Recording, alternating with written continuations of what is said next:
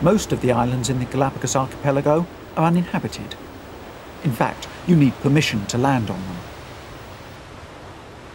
Everywhere the human species goes, it affects the environment. This is one of the few remaining places on the planet where human influence and access is being tightly controlled. It took Martin months to secure permission to work here. More people have been up Mount Everest than have been allowed to come to this place. This will be the group's laboratory, eating and sleeping quarters. Everything needed for the 3-month stay on the island has to be brought with them. And it's a condition of their permission that everything is taken away at the end. So now they're here, what are they going to do?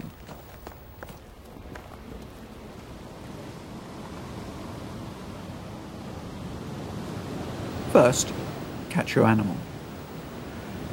The iguanas don't fear him, but are slightly wary, staying beyond arm's length.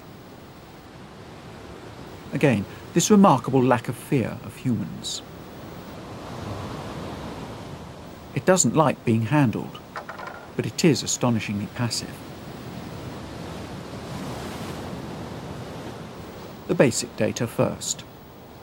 Body temperature, obtained by putting a thermometer into the cloacal pouch, which all reptile species, males and females, have. It's 30.0. For a cold-blooded animal, the temperature may seem high, close to mammalian blood heat, but it has spent most of the day soaking up the sun. Next, length and weight.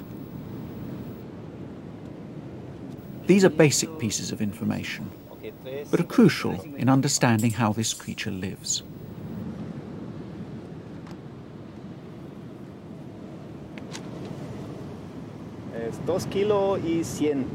That's 2 kilos and 100 grams.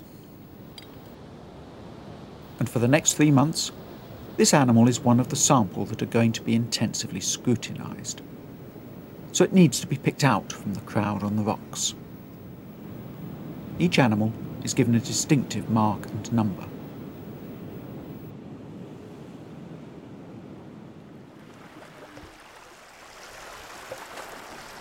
The range of species found here, and here alone, makes these islands an endless source of fascination for biologists.